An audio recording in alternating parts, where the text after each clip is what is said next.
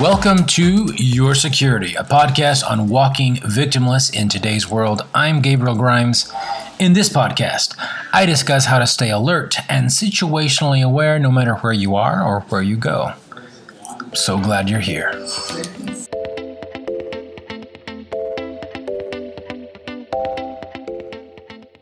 Believe it or not, it is April 16th and episode 52, day 31 of the COVID response.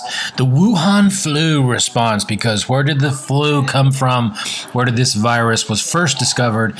Was in a small little town in China. Not really small. Have you gone online to check it out? Man, Wuhan is a huge city.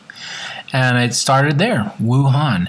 And China took some interesting steps when it first happened. Of course, they denied it. Then when they couldn't deny it any longer, then they made sure that no one from Wuhan could travel anywhere outside of Wuhan. So that's the first city that had the containment zone, the quarantine zone in the whole world.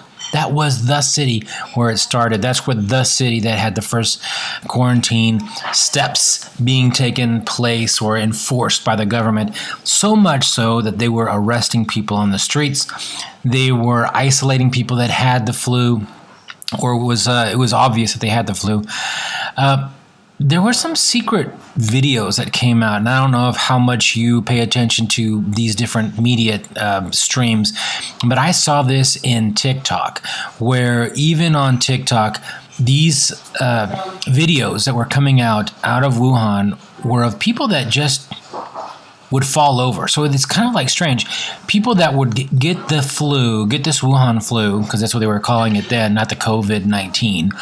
COVID-19 is that type of virus, and it came out in 2019. That's why it's COVID-19. But people that would have that virus would just pass out in the street. They'd be standing still, and all of a sudden they would just pass out. Those videos, you cannot hardly find those videos anywhere. They've kind of disappeared. How? I don't know. Who took them off? I don't know. Anyway, it's pretty obvious that someone's trying to cover up something.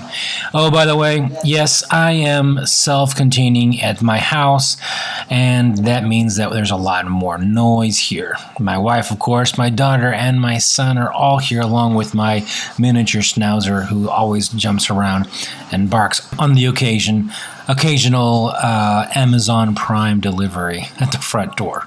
So, thank you for bearing with me, as I am sure you too are enjoying your time with your family during this COVID response.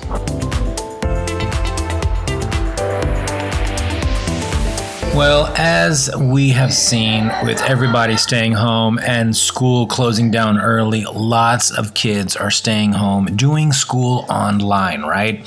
But what does that mean?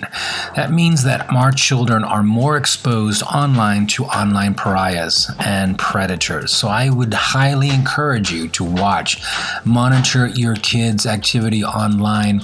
Go ahead and check every now and then, what is it that they're opening and doing on their phones and on their computers? Who are they interacting with? I mean, it's just a common basic tip.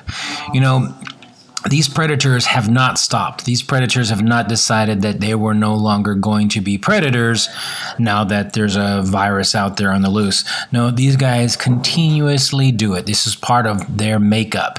And it's important for us as adults, as parents, as guardians of our minors, to be cautious of what these predators are doing online. And the way they do that, the way we protect from these predators is by watching and monitoring what the minors are doing in our homes. Don't feel bad. I know parents who have come to me and said, well, I just feel bad about school or looking in. I feel like I'm checking in too much on my child, not giving my child enough privacy. I totally understand that, but it is better. You're going to feel much better at night, sleeping comfortably, by knowing that you have thoroughly check the person, that your child's online activity than not. And if you've have spoken with your child and you've communicated with your child that this is just common practice, that you will constantly monitor their activity, then it won't feel like a burden to them. They won't feel like their privacy is being invaded. No, they're not going to like it, but they're not going to feel like that privacy is invaded. We're not going to make sure that you don't make it sound like a Gestapo type thing, but make it a routine, something that you constantly do on a daily basis, on every other day basis. I would encourage you not to make it known what time you're going to do that, but that you do this once or twice, 3 times a week. That way you can check what kind of texts are going out, what kind of chats are going out, in and out, images. Be sure that your kids understand that there is nothing that could happen to them, nothing that could be discussed online that cannot be discussed with you. I think, the predators are doing very well in frightening our children, using social pressure against them to shut them up and not telling us what it is that they're talking about, because we as parents might feel bad about it or might feel uncomfortable about it. So it's important for our kids to realize that, yes, they can come to us, they can talk about whatever it is that's going on online. So I want you to be very careful about that. Crime continues to go on. Know what is going on at all times.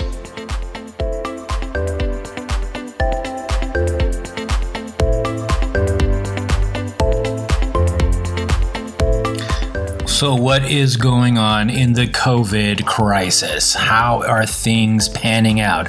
I feel like I have been monitored by somebody, because I have noticed that between the Johns Hopkins University and the New York City Health Department, they have finally cleared up the differences between the numbers, and now their numbers match. I know it has been crazy for the last 31 days, but now, finally, after 31 days, I have noticed a difference. So if you go to Johns Hopkins University, you will see, and again, I'm focusing on just the numbers for New York City.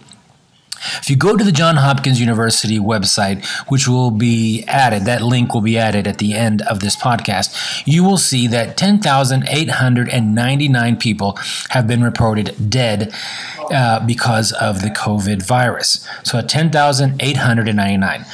New York City's health department website, it shows that there are, as of today, 6,840 confirmed deaths of the COVID virus. And then check this out, 4,059 probable deaths because of the COVID virus. Now, I appreciate that. I have noticed that some of the reporting has been wishy-washy, kind of mushy, in that some of the numbers have been skewed on the side of the COVID numbers, making sure that the COVID numbers are higher than normal. Like, for instance, Johns Hopkins University, by saying 10,899, the number seems a lot more exaggerated, whereas in New York City Health Department, they're saying 6,840 are confirmed because of COVID, whereas 4,059 are only probable. What does that mean? That means if you went to the hospital and you had pneumonia, and that somebody came in to see you and they had COVID, if you died of pneumonia, according to the Johns Hopkins University method, you would be considered, or that death would be considered, a COVID-19 death. In New York City, they would put you under the probable, not confirmed. So, in any case, if you look at these numbers, 6,840 plus 4,059 add up to 10,899. That's right. They finally made the numbers match. And I find that to be really, really interesting. Good. It took 31 days, but at least they finally got the numbers down. And I do appreciate all of that effort. So how do we take care of ourselves in this new world? We have to have a plan. As you've seen back and forth from city to city and state to state, we've noticed that these locations, these local and state governments did not have a plan, or at least they weren't executing a plan that they may have. They all acted as if they were trying to catch up, to figure out what was going on.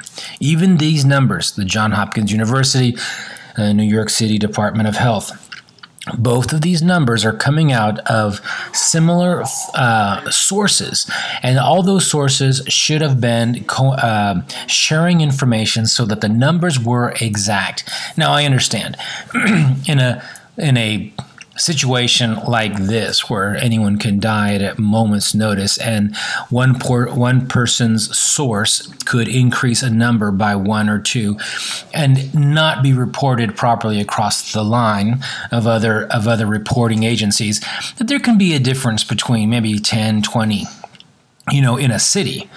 But when we're talking about in the past, we were talking about over 800 numbers. There was 800 people difference between one reporting site and the other. And that's just plain ridiculous. Again, it just shows the fact that these people were not planning. They hadn't planned. They hadn't properly managed their communications.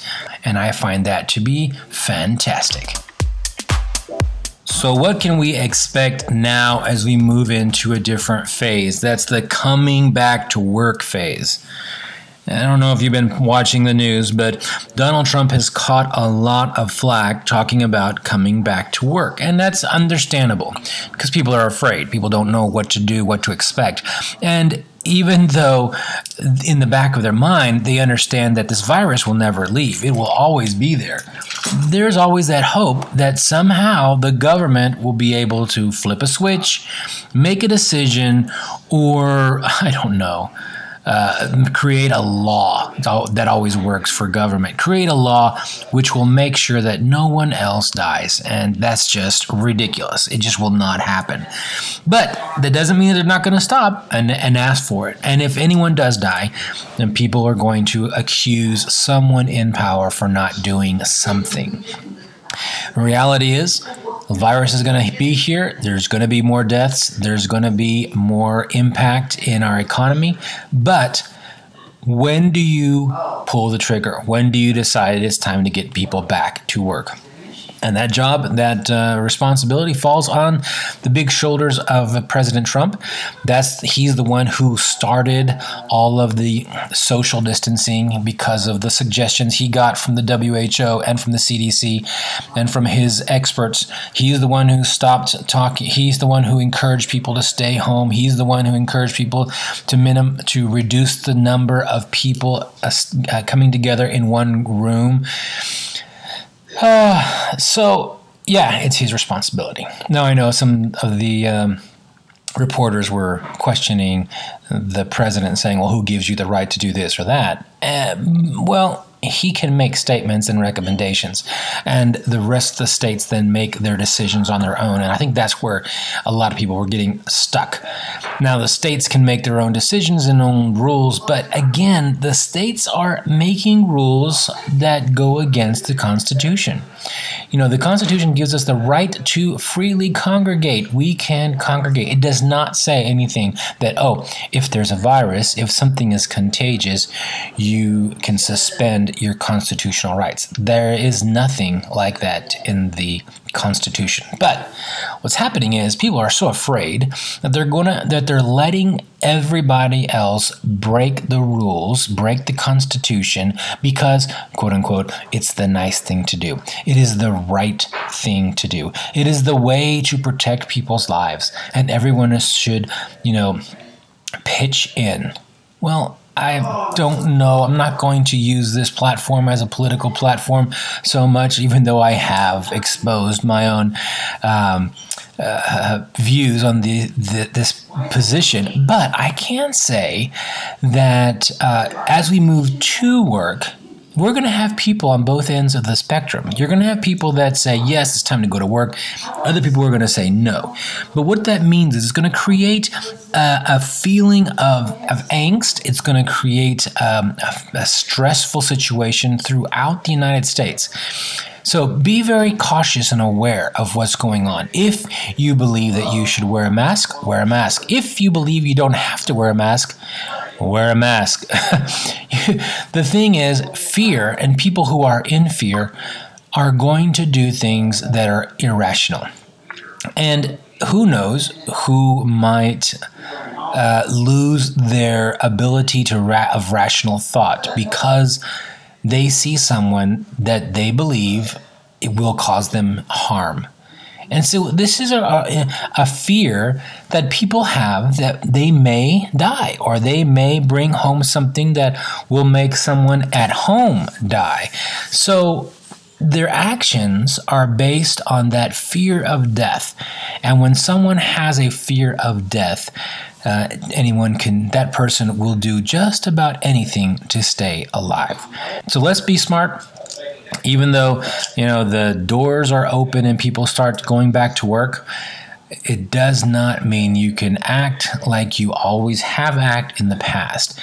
Be alert, be aware, have a plan, carry that mask, and just be cautious of what things are going on around you.